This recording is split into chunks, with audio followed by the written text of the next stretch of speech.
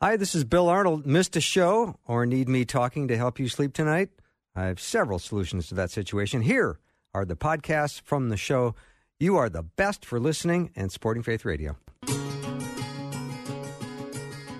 You are listening to an encore presentation of Afternoons with Bill Arnold, Faith, Hope, and Clarity in a special repeat performance.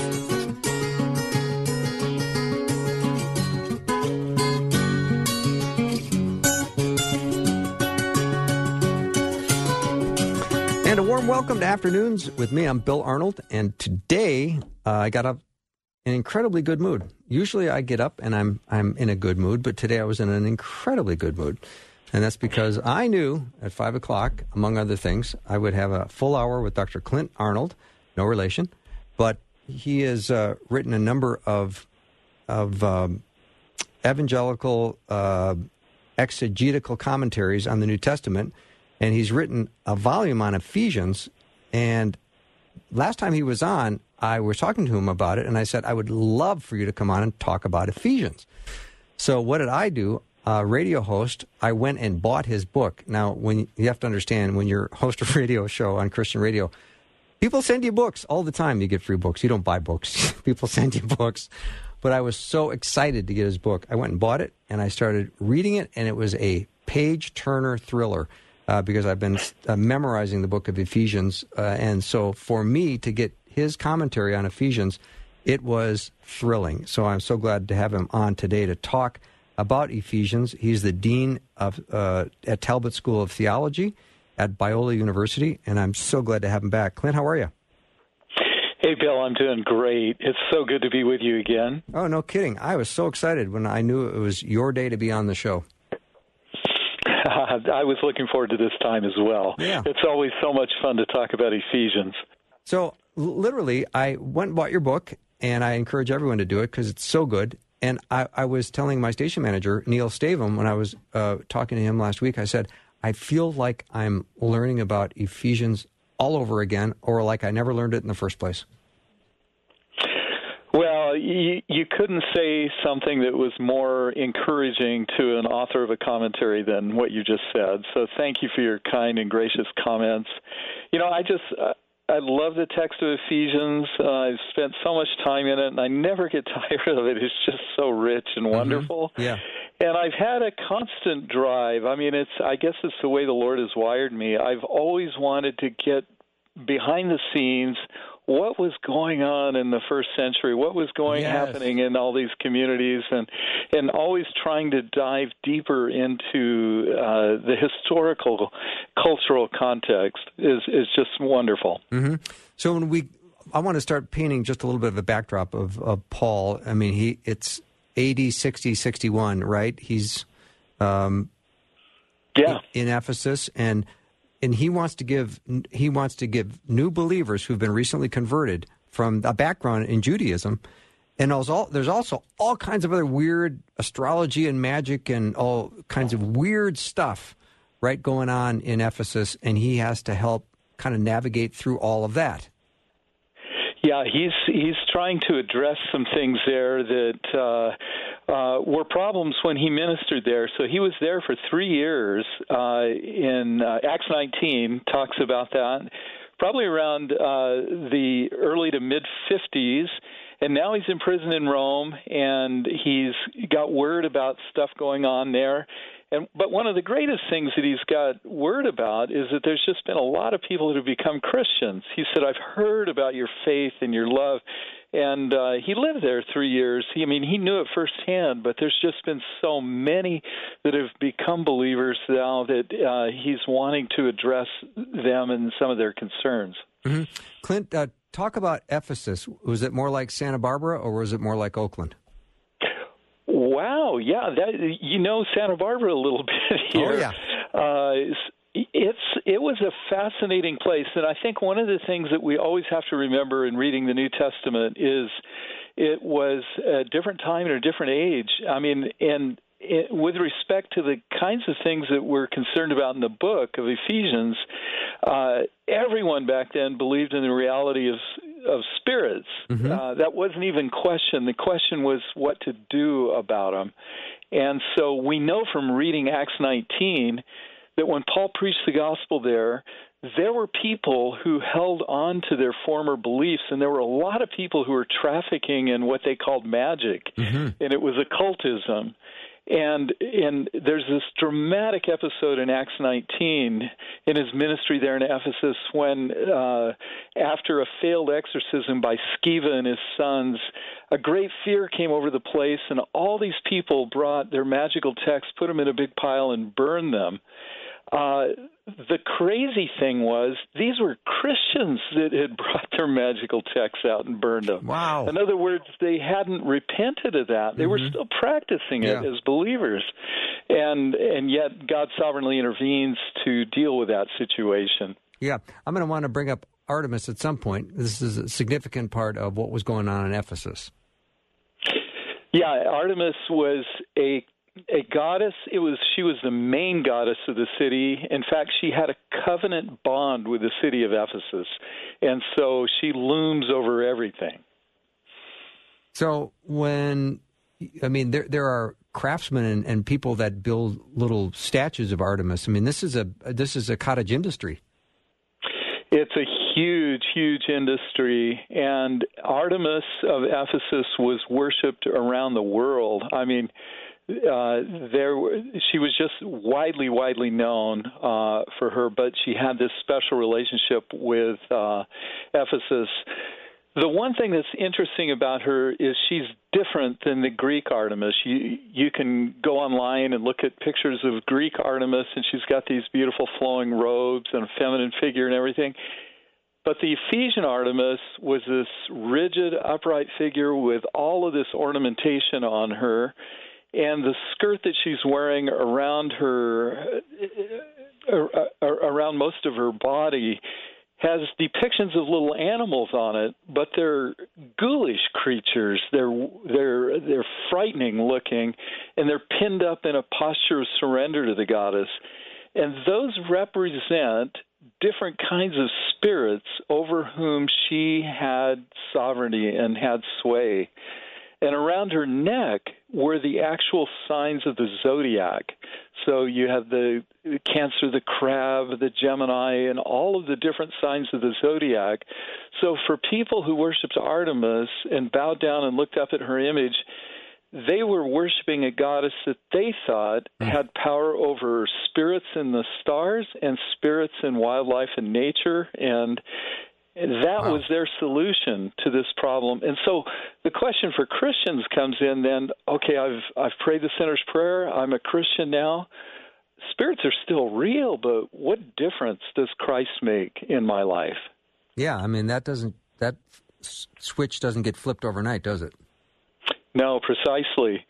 And so for a lot of the believers then, as we see in Acts 19, they just thought, fine and dandy, I'm a believer now, but I've still got to deal with this stuff, so I will continue to consult with shamans, consult with magicians, practice magic, because that's got to get me through Monday through Saturday. Yeah, and the Temple of Artemis is considered by ancient writers as one of the 7 wonders of the ancient world.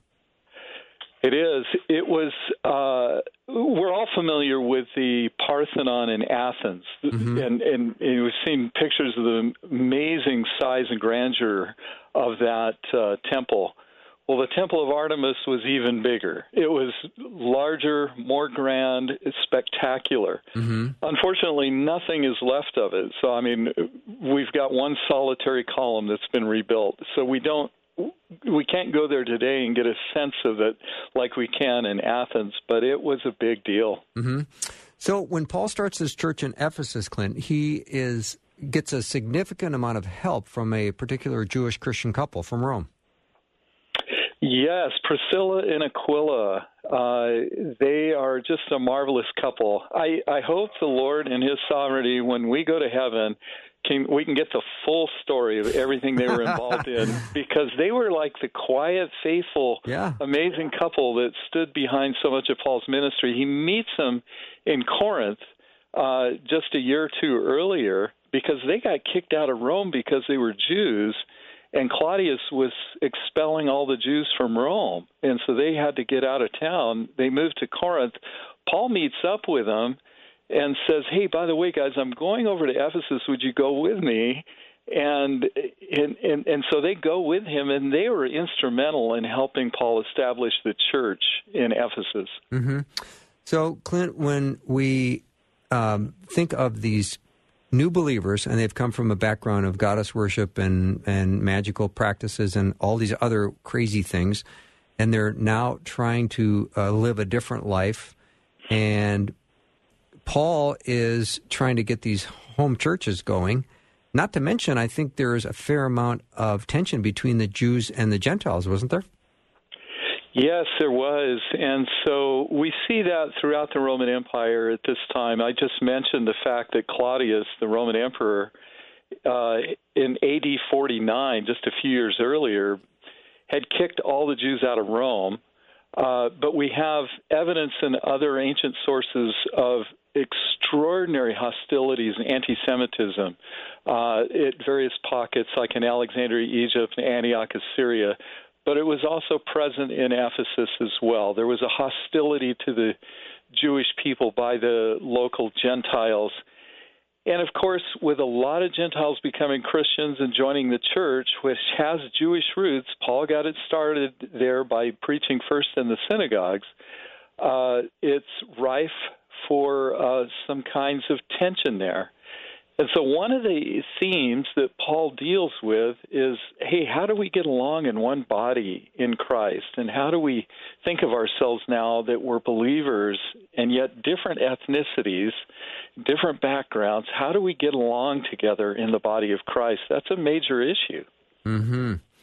So I've got all kinds of questions for you, and I think what we'll do is come back when I want to ask about continue to ask some questions about the influx of Gentiles into the Ephesians households, and I also want to continue. Maybe we go through a chapter or something as we talk about your beautifully laid out commentary. It's called Ephesians, Philippians, Colossians, and Philemon. And Dr. Clint Arnold is my guest. We'll be right back.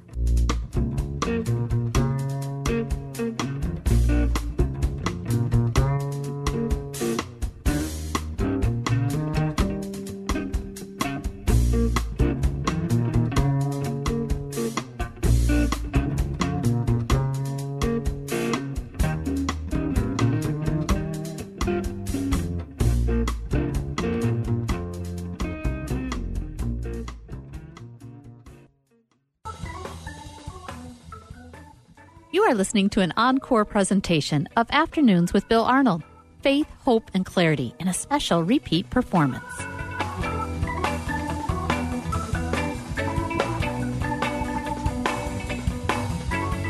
So glad to have Dr. Clint Arnold as my guest today. He's the Dean of Talbot School of Theology at Biola University and Professor of New Testament Language and Literature.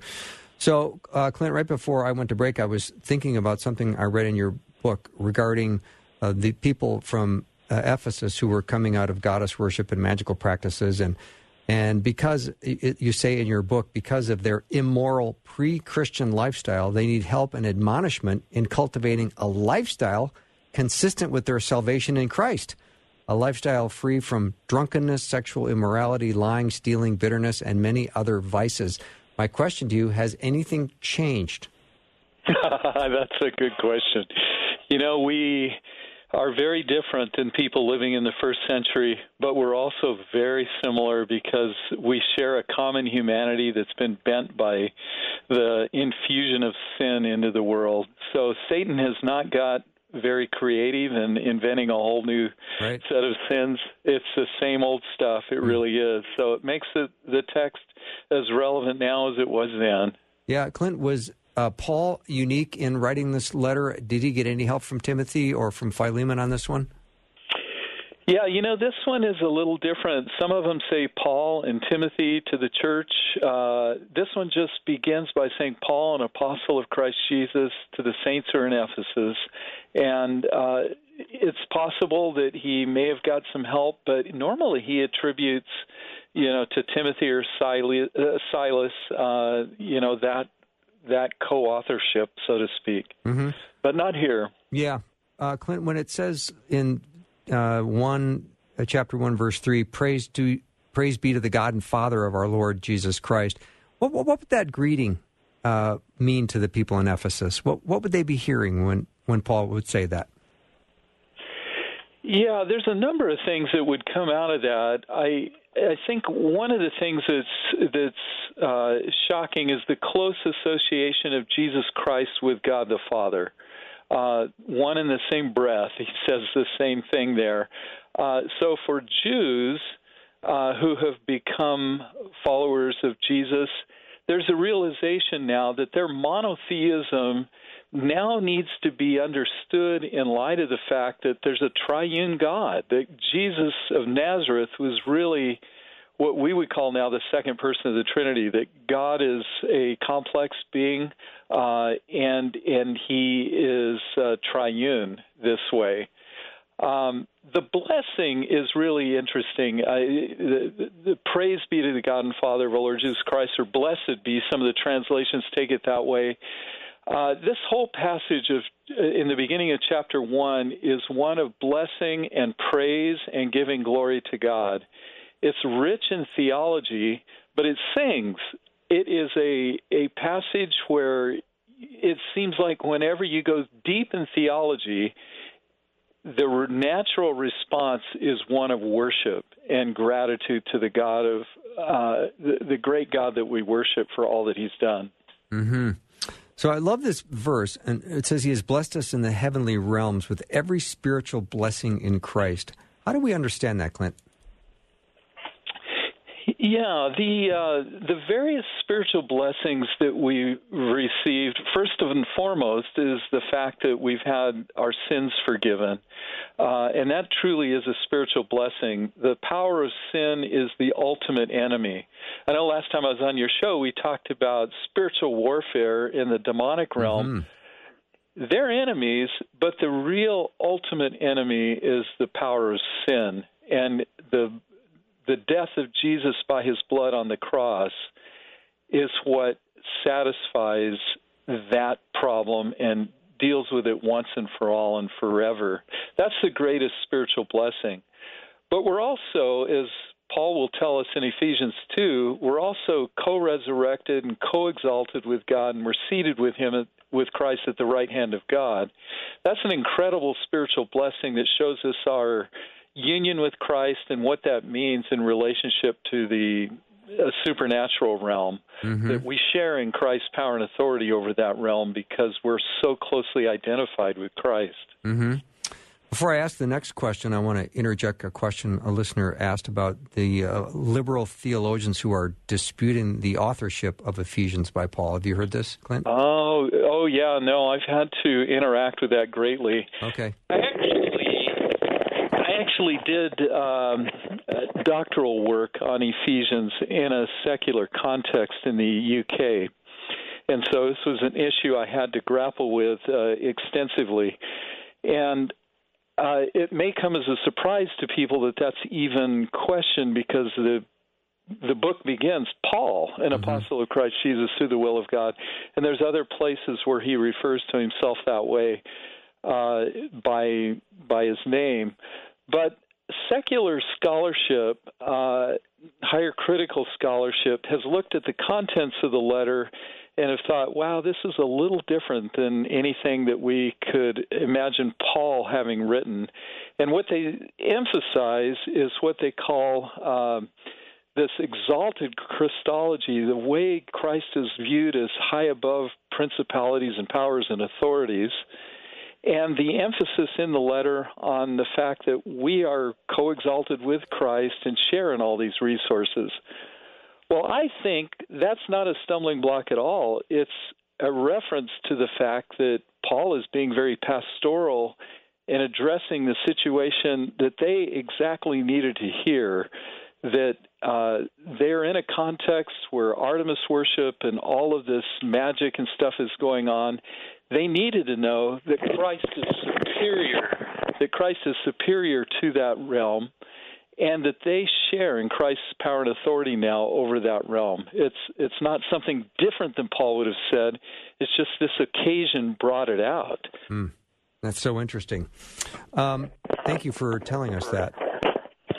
And let's go back to chapter 1, and I want to invite any listener that may have a particular verse in Ephesians that maybe you have always wanted to learn more about. You can certainly text me that. Time permitting, I can get it to Dr. Clint Arnold. He's written a commentary called Ephesians, Philippians, Colossians, and Philemon. But if I go back to verse 4, and it says, He chose us in Him before the creation of the world. Now, Paul's teaching here, is he speaking about the reality for for the believers in Asia? Yes, he's speaking to them directly, that God has chosen them, that this is not some kind of afterthought, but God had them in His mind before the foundation of the world, and He has chosen them to be His very own and to belong to Him. Now, here's the kicker as it relates to these people in Ephesus. Astrology was a big deal. They thought that their future was wrapped up in the stars and the movement of the stars. In fact, they saw spirits and gods as animating the heavens, and that had an impact on one's future and destiny. It would have come as a shock to them in Ephesus to find out, no, actually, the one living and true God, the Father of our Lord Jesus Christ, before the foundation of the world, before any of the stars were created, chose us in Him at that time. Mm-hmm. This is an amazing emphasis on the sovereignty of God, on His superiority to all of creation, that they would have just exulted in. And Clint, they really needed to hear that, didn't they? Boy, they sure did. Yeah. Because the drive to return to their old religions would have been very strong. There would have been family pressures. Hey, why'd you guys leave our temple? And why are you taking our grandkids out of the temple? And all of this sort of stuff. There's going to be so much bad that could happen to you as a result of that. So knowing that the God they now worship is superior to all of that would have been so comforting and so encouraging. Mm-hmm. What about the Artemis statue building craft? That must have taken a hit? Yeah, I mean, Luke tells us in Acts 19 that the sales on those things went way down.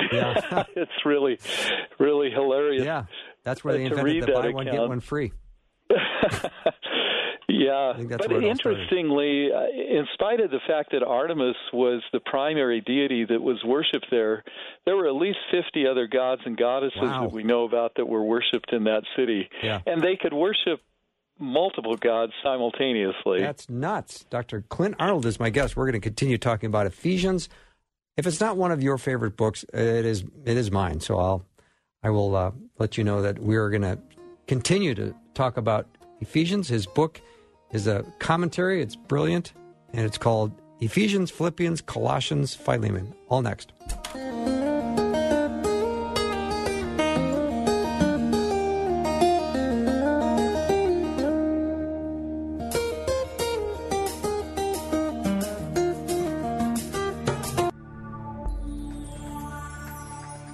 You are listening to an encore presentation of Afternoons with Bill Arnold. Faith, hope, and clarity in a special repeat performance. Drive time, let's get it started. Jump in your car. Yeah. What's for dinner? It's the afternoon show with Bill Arnold. My guest is Dr. Clint Arnold, Dean of Talbot School of Theology at Biola. We are not cousins, but if he was my cousin, I would be parked next to him at the family picnics. And I would be bugging you the whole time. You'd be trying, after one of these reunions, you'd be trying to avoid me. It sounds awfully fun, though. I never get tired of talking about Ephesians. Oh, good. Yeah. So let me jump ahead just a little bit, because I love Ephesians 1:13. You were marked in Him with a seal, the promised Holy Spirit. Talk about the significance of seals and how important this is that God has sent the Holy Spirit as a deposit guaranteeing our inheritance. Oh, it's such a beautiful image, and it's lost on us a little bit because we don't use seal in the same way anymore. But a seal in the ancient world was a sign of ownership. It was, it could be done in a variety of ways, but a piece of property marked with a seal of some sort indicated to anyone else that this belongs to this person. And so what Paul is trying to do here is saying, hey, you are marked now. You belong. You are the property of the one living and true God. And this transpired when you put your faith in the Lord Jesus Christ and received his forgiveness of sin. And that seal is the promise of the Holy Spirit that came as a promise that God had promised that he would send his Spirit in this way. And so there's a real cool sense in which, in the supernatural realm, a believer having the Holy Spirit of God, it's evident to the evil supernatural realm, hey, this is God's property, hands off. And then so it's a great sign of possession and ownership. In fact, the wording goes on there until the redemption of God's possession. And when we talk about demon possession, here is an instance of the Bible talking about God's possession. We belong to God. We are his property. We are his possession. And that's exactly what the language of Scripture says right there. Mm-hmm. So, Clint, when I hear the word God, I hear the word ownership, and I hear the word seal and deposit. I'm guessing God will never lose his deposit. Well, I think it's stronger than a guess, and I'm sure it is for you too. Oh, yeah. This is such an incredible assurance to believers that, hey, we enter a genuine, authentic relationship with Christ. We receive the Spirit. We are his forever. Mm-hmm. It's interesting, Clint, that Paul's heart is for these wonderful, dear people that their knowledge would increase.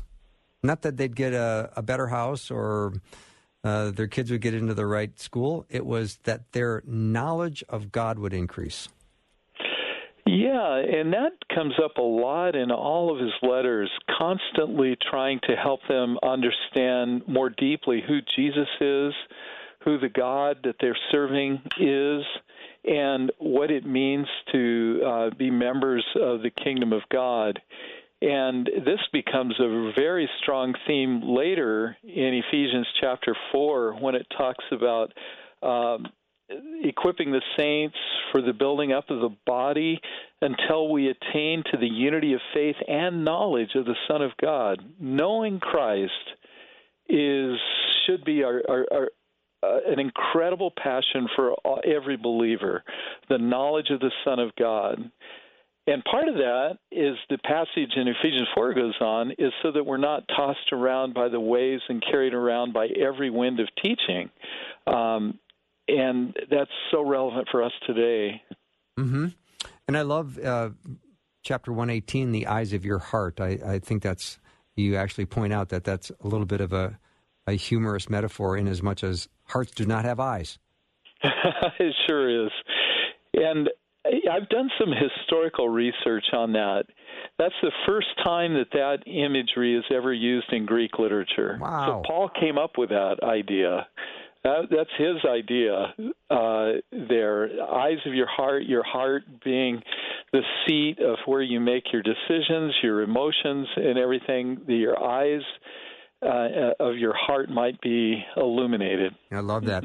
And you put a beautiful reflection in your study guide or your book, Ephesians, Philippians, Colossians, and Philemon. Dr. Clint Arnold is my guest, and you say, when God looks at you, he does not shrink back in horror and disgust. He sees a person of inestimable value and beauty. He loves you so much that he gave the costliest gift imaginable to obtain you as his own glorious inheritance. You will be his cherished son or daughter forever. Amen. What a wonderful, wonderful thought that is. And That's been far more than just a theoretical thing for me. I think in my ministry here over the years, one of the things that I've enjoyed so much is praying with people, praying with students. And, students get caught up in sinful behaviors, and all of a sudden the evil one is trying to tell them, hey, God's going to give up on you. He's done. He's had it. He's fed up with your sinfulness. And to assure them that, no, the Lord's not done with you. He loves you. He cherishes you. He wants you to know that in the deepest recesses of your soul. He doesn't ignore your sin. He wants you to deal with it, but you belong to Him. Mm-hmm. Clint, in the first chapter of Ephesians, Paul prays for the Ephesians, and he makes some pretty specific requests, 3 to be specific. Would you talk about those specific requests that Paul reports for when he's praying for the Ephesians? Yeah, I mean, this is an intercessory prayer for these people where he says, he's not saying I just prayed this one time. He says, this is what I'm regularly praying for. And what's the hope of your calling, the wealth of your his glorious inheritance in the saints, and the incredible greatness of his power for us who believe. The first one, the hope, is we have a future. We have a future that is certain and sure. And people living in the first century, they weren't sure what was going to happen. They thought they would go down into the underworld and it would be a dark, gloomy existence. But no, there's a hope that is certain and sure, and you are called into that. The second one, to know the wealth of his glorious inheritance in the saints. A lot of us read this a little too quickly and think he's praying that I would understand the inheritance that I'm going to receive. No, it's exactly the opposite here. He's praying that they would come to know that God views them as his own inheritance. In other words, that God cherishes and values you so much that when he looks upon you, he sees you as his own inheritance. And that's an amazing thought that God would think that highly of us. And then finally, he prays that you might know the incredible greatness of his power for us who believe. And this is so relevant for the people in Ephesus because of all the competing gods. Okay, Artemis is supposed to be something really special here and protect us and everything else. They need to know, the Lord Jesus is far superior to Artemis or any other god, goddess, spirit, principality, power, authority. No comparison. It's off the table. Mm-hmm. But it needs to be spiritually imparted because it's hard from a lifetime of assuming a lot of different things about spiritual realities to all of a sudden change my belief structure now. Mm-hmm. Dr. Clint Arnold is my guest, and if he was my cousin, he'd be by far my smartest cousin. We're talking about his commentary, Ephesians, Philippians, Colossians, Philemon. And let me just read this verse out of chapter 1, and I want you to respond because this to me is so amazing.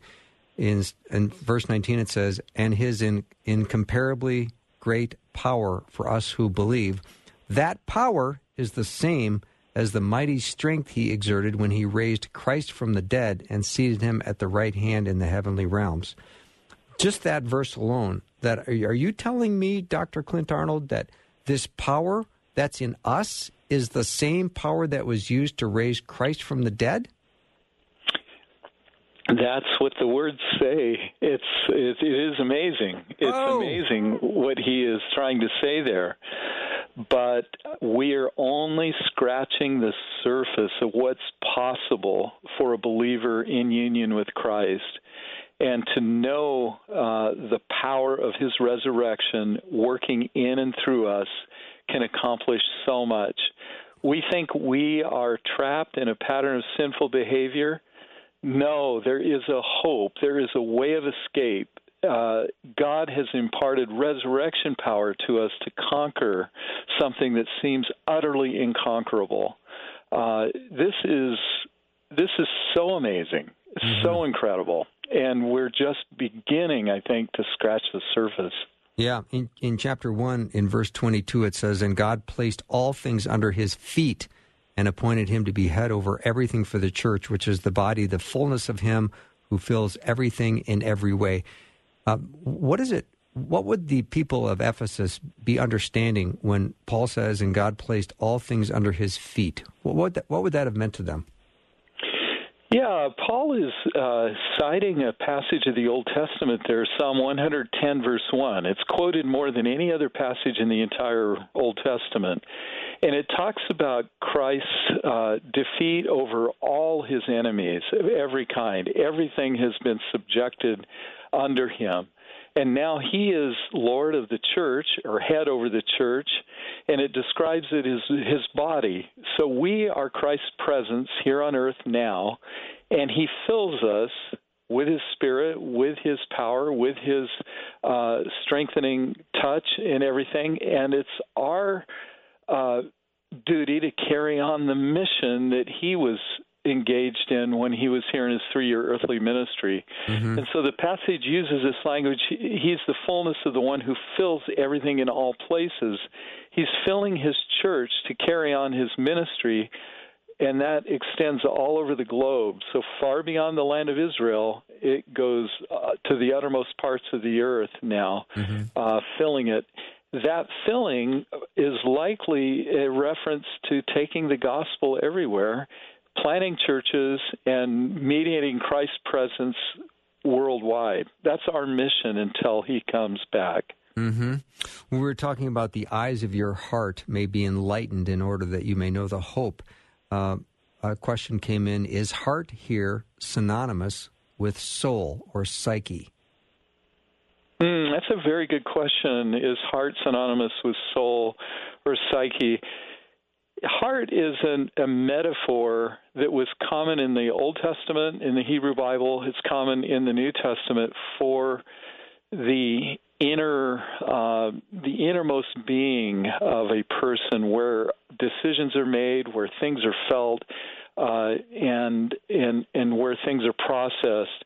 And so, yeah, in a sense, it's very, very much overlaps with the soul there. It's the core of who we are. What strikes me about this is, and I bring it up to students in the seminary context, because sometimes people say, seminary, cemetery, students go in and study and they lose their passion for Christ. And that's not right, because what we need to do is studying Scripture can become a dead and dull thing. So I encourage students, and all of our faculty do, anytime we study Scripture, we invite the Spirit's presence in, because it's the Spirit that has to take the words and transfer them from our head to our heart, and pressing them deeply on our souls, so that there's a transformative impact that's taking place. I appreciate you saying that, because I walk into a radio studio 5 days a week, and I have that same feeling that I want what is being said. I want to rightly handle the word of truth, and I want to communicate as clearly as possible. So I appreciate you saying that. So let me just step aside for a minute. Dr. Clint Arnold is my guest, and when I come back, I want to ask you a couple questions about the first several verses in Ephesians chapter 2. That's all next.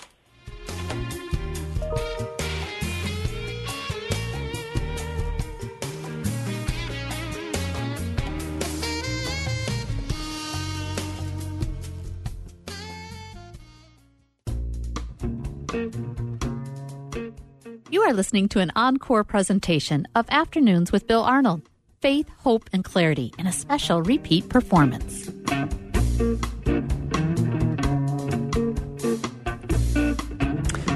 If you like Ephesians, you've come to the right place. Today, this hour, Bill Arnold talking to Clint Arnold. No relation, but I wish he was my cousin, because he's amazing.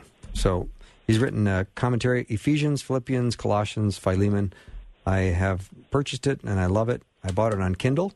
which is a little bit of a nicer price. But if you like Kindle, it's a great add-on. You can do it today. So let's just look at a number of verses in the second chapter, if we can, Clint, because I think Paul's really laying it out here. He says, as for you, you were dead in your transgressions and sins, in which you used to live when you followed the ways of this world and the ruler of the kingdom of the air, the Spirit, who is now at work in those who are disobedient. That's pretty clear. Yeah, it seems very clear. And you were dead in those transgressions and sins. I think what's interesting to me here is this is one of the few places in Paul's writings where he brings these three different influences together, and in some ways represents it like a three-stranded rope or cord that binds people into a situation that they're unable to free themselves of.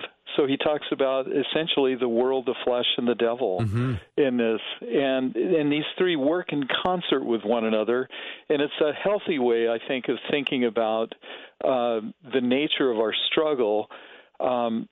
We can come up with sinful thoughts and angry thoughts and lustful thoughts all on our own because of the principle of the flesh living within us. We're bent from the presence of sin in us, and that Paul refers to that as the flesh.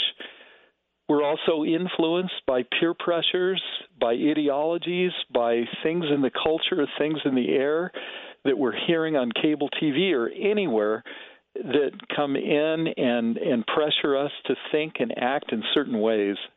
And if that weren't enough, there's this supernatural thing going on with the Spirit who now powerfully works among people, this demonic spirit. The three of them work very closely together in this way. So, Clint, when we look at the verse 2 of chapter 2, he talks about the ways of this world. You know, this is what, 60 or 61 AD? It could very likely just be 2021. It could. It very much could. Yeah, I mean, you talk about the corruption of sin and the influence it has on people and throughout all of history. There it is, the ways of this world.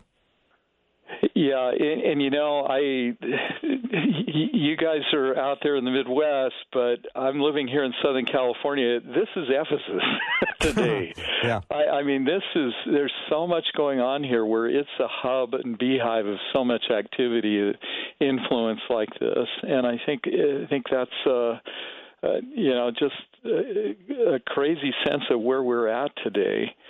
Now, what's fascinating is the emperor, when Paul is writing this, the ruler of the Roman Empire, is a guy named Nero.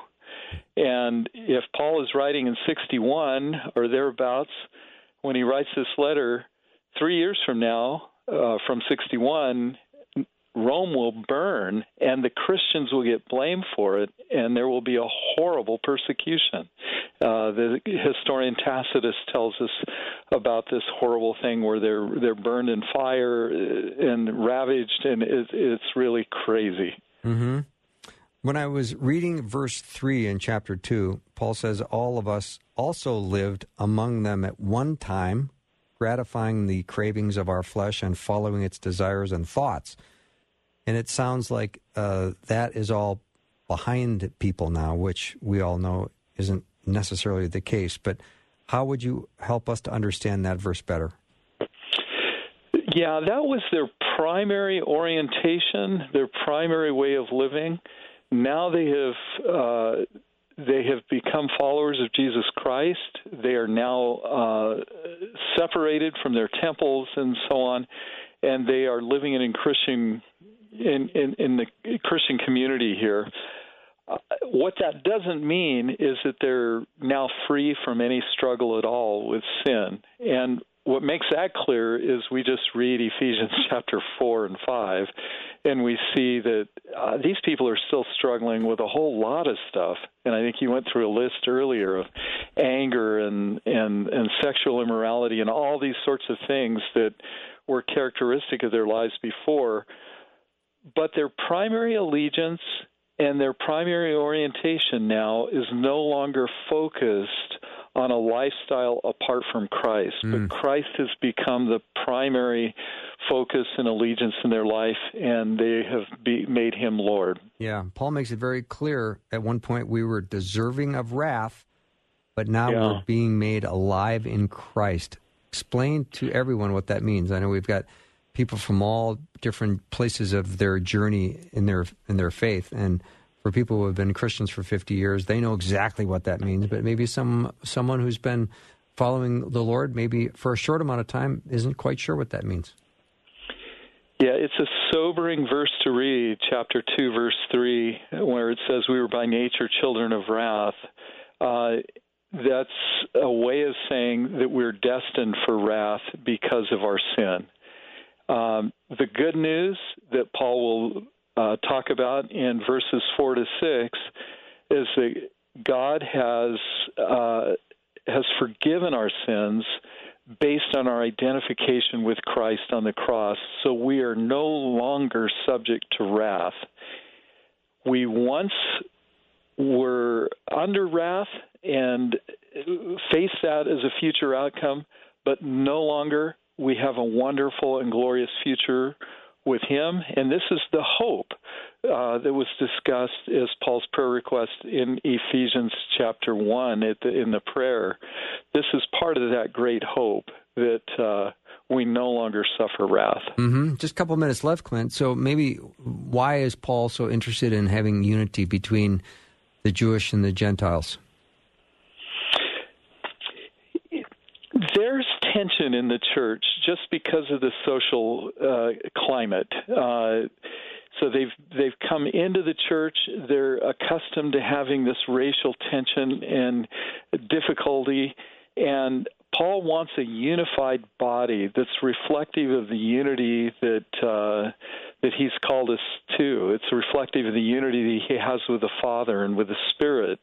And he wants a unified church, whether it's Jew or Gentile, Scythian or barbarian, slave or free. He wants a unified church. And the good news is that it's possible. It's possible based on the work that Christ has done on our behalf and the power that he mediates to us to overcome the racial tensions that are present in the body of Christ. What an incredibly relevant teaching for us right now in our country. Mm-hmm. Now, Clint, I know we sort of focused a lot on chapter 1 and a little bit on chapter 2, but before I let you go, because I've only got about a minute and a half left, is there a particular verse in the book of Ephesians that you just particularly love? You know, I have to say that one of my favorites in Ephesians is chapter 2, verse 13. Now in Christ Jesus, you who once were far away have been brought near by the blood of Christ. What a beautiful picture that is of God's mercy and love through the Lord Jesus Christ, once far away, now near. Our situation now as believers is that we are near to the heart of God. We are near to Christ. We are near to the Father because of the blood of Christ. Yeah, and just 2 verses earlier, it talks about male circumcision, and I'm sorry, but we're out of time, so we can't address that one today. But thank you so much, Clint. I have so much admiration for your work, and you're a brilliant communicator, and you're so nice to come on the show and talk about Ephesians today. Oh, it's an utter delight for me to be able to reflect on Ephesians. What an awesome book it is, in God's grace. Well, thanks again, and I would love to have you back. I hope you can come back again and be a guest on the show. That sounds great, Bill. Thank you. Terrific. Thank you so much. Dr. Clint Arnold has been my guest. If you missed any of this, I know if you like the book of Ephesians, you're going to want to go to the podcast and hear it from the beginning. His book is Ephesians, Philippians, Colossians, Philemon. Great, great study. That wraps up our show for the day and for the week. Thank you for supporting Faith Radio. See you next week.